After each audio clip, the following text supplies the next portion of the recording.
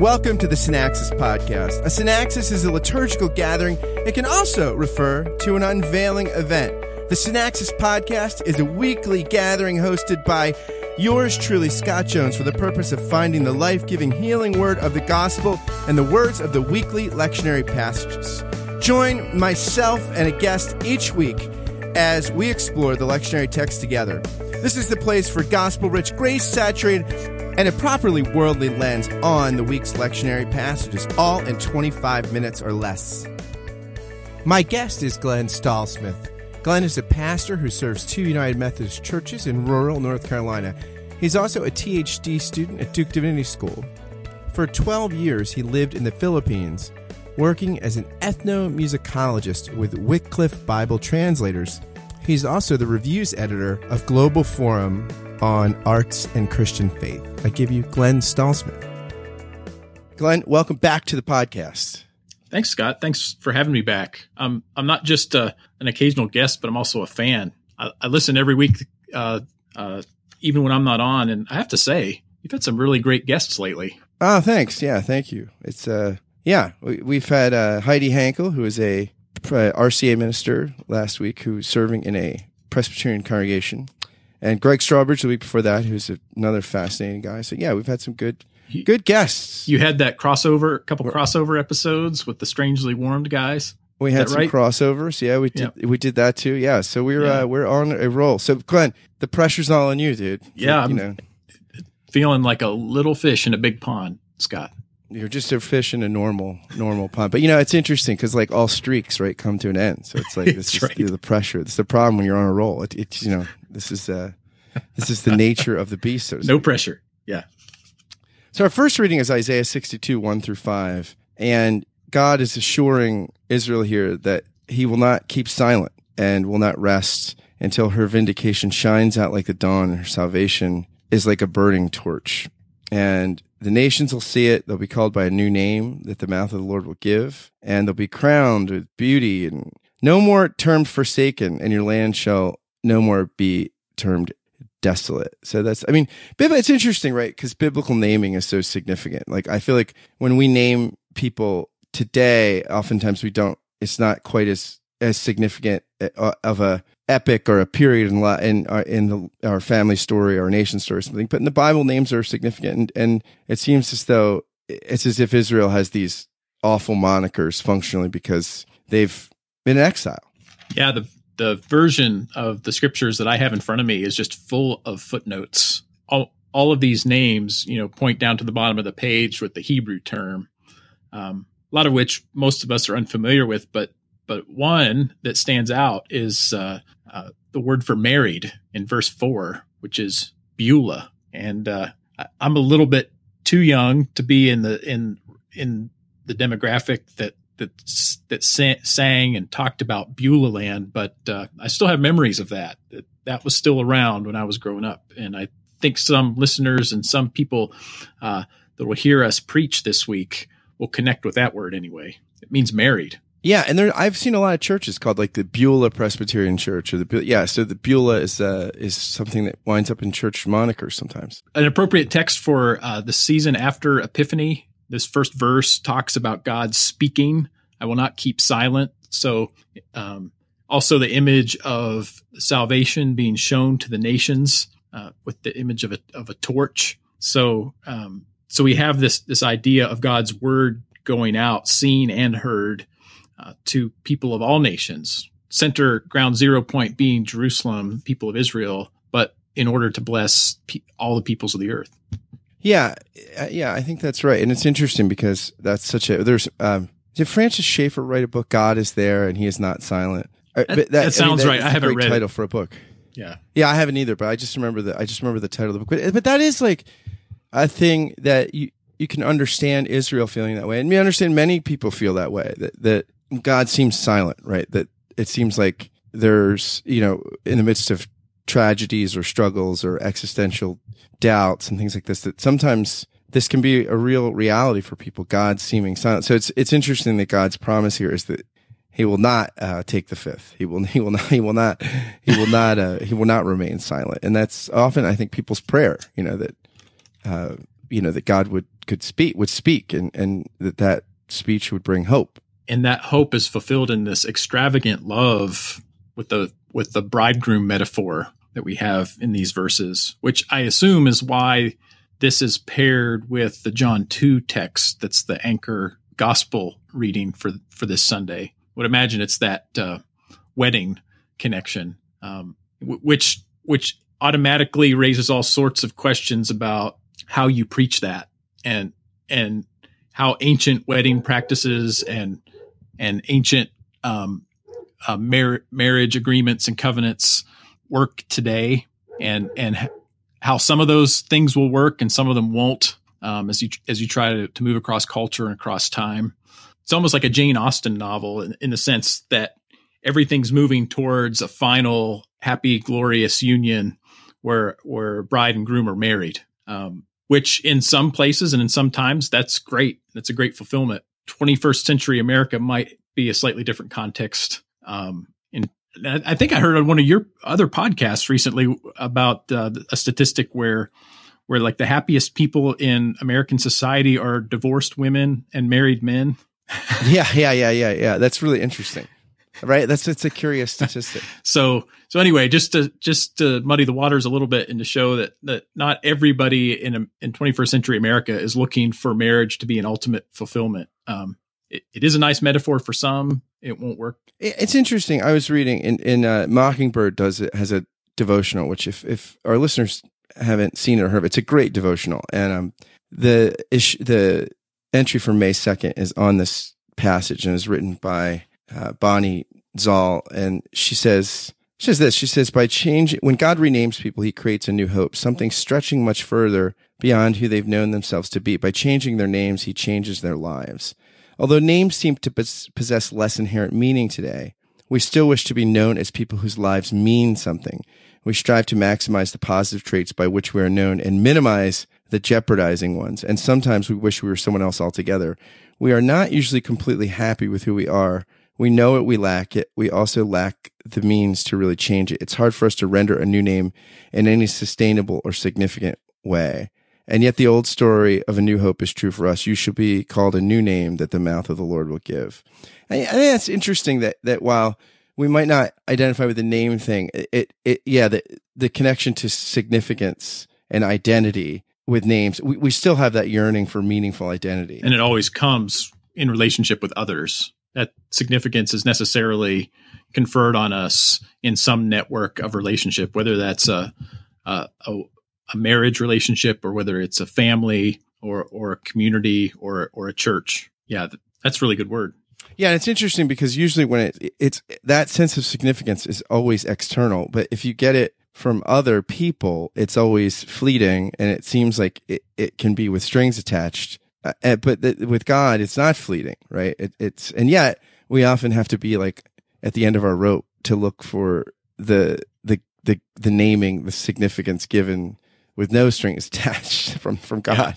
Yeah. And if a preacher really wants to explore that idea in this passage, a great companion text would be those first few chapters of Hosea where his children are named, not necessarily complimentary names, but it gives that theme of God's relationship with the people like a husband and wife, children as offspring, and God's naming of them. So something to play with. Yeah. My name is Slim Shady.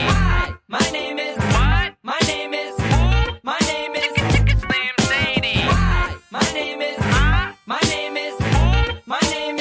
Slim Shady. My name is On to 1 Corinthians. We have a reading here from chapter 12 about spiritual gifts and Paul wanting them to not be uninformed. And he has that great phrase in this passage that no one can, by the Spirit of God, ever says, Jesus be cursed, and no one can say Jesus is Lord except by the Holy Spirit. And then he talks about, there are many gifts with the same Spirit, and how, these things he lists a variety of gifts and how they're all activated by the same Spirit, who allots to each one individually, just as the Spirit chooses. So here we go. Yeah. Gifts, spiritual gifts. And this season of ordinary time after Epiphany opens up an opportunity to preach on 1 Corinthians for quite a number of weeks. I think it goes from chapter 12 through chapter 15. And since Easter is so late this year and Lent doesn't start until March, this really is a year which gives you an opportunity. So if you want to make a sermon series out of 1 Corinthians and start this week, this is a time to do it. And an interesting connection with the way Paul starts out this chapter 12, which is indeed a break, a new section heading within the letter, because he starts it out by saying "now concerning," which is what Paul uses in his letter to the Corinthians to signal that he's moving on to a new topic. So he's just in chapters 8 through 11 talked about the Lord's Supper and abuses there. And now in chapter 12, verse 1, he says, now concerning spiritual gifts. And so now we have an extended treatment about how we interact. And he immediately starts talking about speaking, which is where we just heard about God speaking to the people of Israel in Isaiah 62. So there's an interesting tie in there. And it seems like the important gifts that Paul's discussing all have something to do with speech. Yeah, and it's interesting, too, the contrast when they were pagans and they were led astray by idols who do not speak. Yep. You know, the idols, yeah, well, that's just an interesting image, like worshiping and being led astray by these spiritual, these things that are spiritually empty and lifeless. And yet, you know, their inability to speak is, you know, in contrast to the one who speaks through his people. That's right. And it's the same Spirit that speaks. And so you have this extended treatment through these next few verses and chapters where this whole idea of unity in the same Spirit does not preclude diversity of expression in unique ways and different giftings, which is one of the biggest mysteries of the church, is how you are united in one Lord, one baptism, one Spirit. And yet that doesn't at all mean that God's creativity is restrained or reined in, but rather somehow that unity allows for greater diversity. Yeah, and I think what's interesting in this list of gifts is so often the things that we think everybody should have, right? Like, oh, we all should be wise. Like we do the sermon series on, you know, the key to having a vibrant faith, or the key to real wisdom. And some of these things, Paul says, wow, these are gifts. So like, we wouldn't expect everyone to be wise, or we wouldn't expect everyone to have the gift of faith. That there would be people who are in the body saying Jesus is Lord, and yet they struggle with faith, even though their very presence is, you know, in worship, you know, in confession, it is a sign that clearly the Spirit is there, you know, and because you can't say Jesus is Lord except by that Spirit. So it's a very interesting. I think sometimes it becomes really oppressive when we expect everybody to have certain gifts, you know. Yeah, I remember talking to a friend who worked for a pastor, and my friend was relating to me that this pastor really believed in spiritual gifts, and he preached on them frequently, and he also believed that he had all of them. Which, like you said, can be very, very oppressive. And I think a lot of times how this teaching is used is it's paired with similar passages in Romans. And I forget where the other list is off the top of my head. And then there's like that's the canonical list. Like those are the spiritual gifts. And there's all kinds of spiritual gift inventories and kind of tests and self-evaluations that we can take or give to lay people. And I don't think Paul ever meant for this to be a restrictive list, as if this was an exhaustive set and only these that are listed here in these epistles can be considered to be the spiritual gifts. Yeah, that's like people, some of the founding fathers with the amendments, like the Bill of Rights, were hesitant to include the Bill of Rights because they thought, well, if we list them out, people are going to think these are the only rights we're allowed to have. Like, yeah, good. You know, once we see a list like that, we almost always assume it's exhaustive or something, right? Something about human nature. Yep. And nor are they necessarily discrete. And yeah, these are overlapping sets of gifts, I think. And I think, yeah, right. So yeah, and it's cause for union. I mean, it's interesting too because people, this invariably happens too, right? People.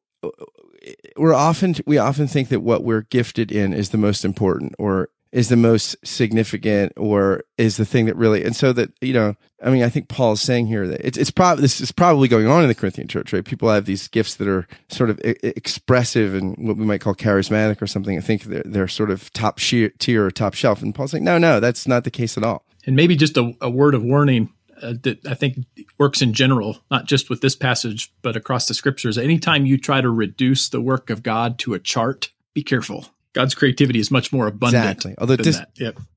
dispensational charts are very entertaining to me. Well, they're fun, but yeah, they might not contain much truth, Yeah, but that's they're fun. I got all my sisters with me. We are family. Get up, everybody, and sing. So on to the gospel reading here. This is such a great story. The wedding of Cana, John 2. We have the first miracle story in John. And John's interesting, right, compared to the other gospels, because he's got fewer of these kinds of stories. And he usually explains them, although he doesn't explain this one. The other 6 major signs stories get explanations. Unlike the synoptics, where very often something happens, and like you think of the guy that's healed, where Jesus kind of takes him outside the village and puts mud on his eyes, and he says, "I see," but it looks like everything looks like trees walking, or like there's no explanation for any of that, right? No. But John tends to explain, but he doesn't do it here. And it's interesting because the first miracle here is not born out of some human tragedy or a healing. It's actually the host of a wedding feast runs out of wine. Yeah, it's just a very mundane thing in the middle of a glorious and wonderful event, presumably. There's, like you said, there's nothing broken. There's nothing that needs fixed other than they ran out of the stuff that they meant to have, which I think helps reflect back to the abundance and the creativity and the grace that God showers upon the people as described in verses like Isaiah 62, where God is making things right and making good things better. Yeah, and like you said, this John is unique in many ways. This wedding at Cana is not reflected in the synoptics. Cana itself is not mentioned in the synoptics, and it comes up twice here in John. Here's the first occasion, but then the second miracle, the second sign that Jesus did is at the end of chapter 4, which is the only other place where Cana is mentioned. It's where Jesus heals the official's son. So these chapters 2 through 4 clearly create some kind of bracket, and are probably some of people's favorite scriptures. You got John 3, Nicodemus coming at night. You must be born again. People love that. And you have chapter 4 with him speaking with the woman at the well, which has some of the best verses in all of Scripture. So John starts with a flourish here, and this sign at Cana is a wonderful advent of this season of Jesus' life. Yeah, it's interesting too, because if John 1 seems to allude to Genesis 1, it seems like this alludes to Genesis 2, where God is blessing, the male and female. And here Jesus is the first, the new creation is at a wedding, right? And the eschatological hope, the messianic banquet is like a wedding feast. That in the book of Revelation, we have images of God's new creation being like a consummated betrothal. The church is the bride, we wait the bridegroom. So it's interesting. You have a sort of seeming new creation story here, as well as, in the kind of new creation language that you get in John chapter 1. Yeah, and this is all about timing as well. When Mary, we presume it's Mary, right? She's never named in the Gospel of John. Interesting trivial fact. She's just called the mother of Jesus. But when she comes to him and says, "I need you to do something here," he says, "My time has not yet come." And so even though he shows some flexibility here, he's able to move on from plan A to plan B and fulfill the desires of his mother and others who are there. There's still this sense that this is not yet the right time. My hour has not yet come. So you have all these, you have images of fulfillment, season after epiphany of manifestation, of realization, of uncovering already not yet kind of realities. There's a lot to play with there. Yeah, it's interesting too that one of the things I think that often is, well, first off, what I think is funny is there's this like kind of joke at the host's expense. Like, wow, most people, save the best wine for last. So this idea that like, wow, the wine that they were drinking was really put to shame by what Jesus created, which is just kind of funny, right? Mm-hmm. Like, it's an interesting, but for people that, it's sort of like John also, I think, often does things like at two levels, like where he says you have to be born again, and Nicodemus is like, well, how can I go back in my mother's womb? And it's almost like a double level here too, that like, if you know, like what's going on, God's really working here. It's not just a thing of the host, like the servant or the steward seems to make the joke. And then that's at sort of the surface level of interpretation, right? But really what is that this wine is divine provision. Yeah. Not just sort of the sort of surprising stroke of a host. Yeah, that's really good. And then there's also ideas about who knows what here, and who was aware of what's going on. Jesus' mother, Jesus himself, the disciples, the host. Lots of levels working there. That's really good insight. It's interesting too that a lot of people want to make the point of how there's these purification jars, and that the wine is in contrast to the water, and that the water in the purification jars represents the law or something. But really, it seems that that's not what John is saying, right? He's saying that the best wine follows not water, but inferior wine. Yeah. So God's provision of salvation for his people before the coming of Jesus was, in the symbolism here, probably wine, not water, right? And you get this this is consistent kind of with the prologue of John, like that what Jesus makes available is grace in addition to grace, meaning that the Mosaic setup was already, there was a grace there, but the salvation brought by Jesus was the fullness of grace, the real thing, the 80 proof stuff. Right. That's just interesting because I oftentimes I think it's preached that way, and it kind of messes the metaphor. It does, yeah. Let's stay away from supersessionism. That's really good. Yeah, exactly. It's funny. There's this Kierkegaard quote too of Christ turned water into wine, but the church has succeeded in doing something even more difficult. It has turned wine into water. Oh yeah, we tend to do that. May it not be so for preachers this week. Exactly. Yeah, but this is a great story. I mean, it's a great. I think it's a really. There's a lot to celebrate here, and I think part of it too is also that Jesus. This sign is an affirmation of marriage, an affirmation of life, an affirmation of partying, like there's this. It's not a kind of austere. It's not an austere Jesus here. He says, I've come that you might have life and have it in abundance, and that's I think what we see here, right? Like abundant life. Yeah, and I think. Yeah, you're right. And I think there is such a tendency for us to get into this mindset that God can only work when we've broken something, that salvation is only about fixing what we've done wrong. And it's certainly an important component, but God can certainly work at all times, regardless of what we've done. Yeah. This is a great story of God's abundance.